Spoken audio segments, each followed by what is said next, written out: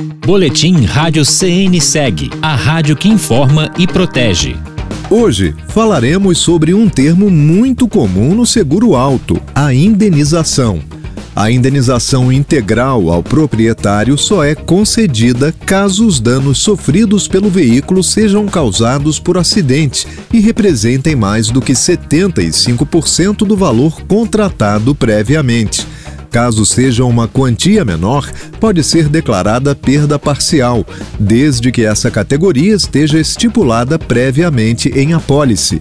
Com isso, o segurado pode procurar uma oficina de livre escolha ou da rede referenciada para fazer o reparo. Saiba mais em radio.cnseg.org.br.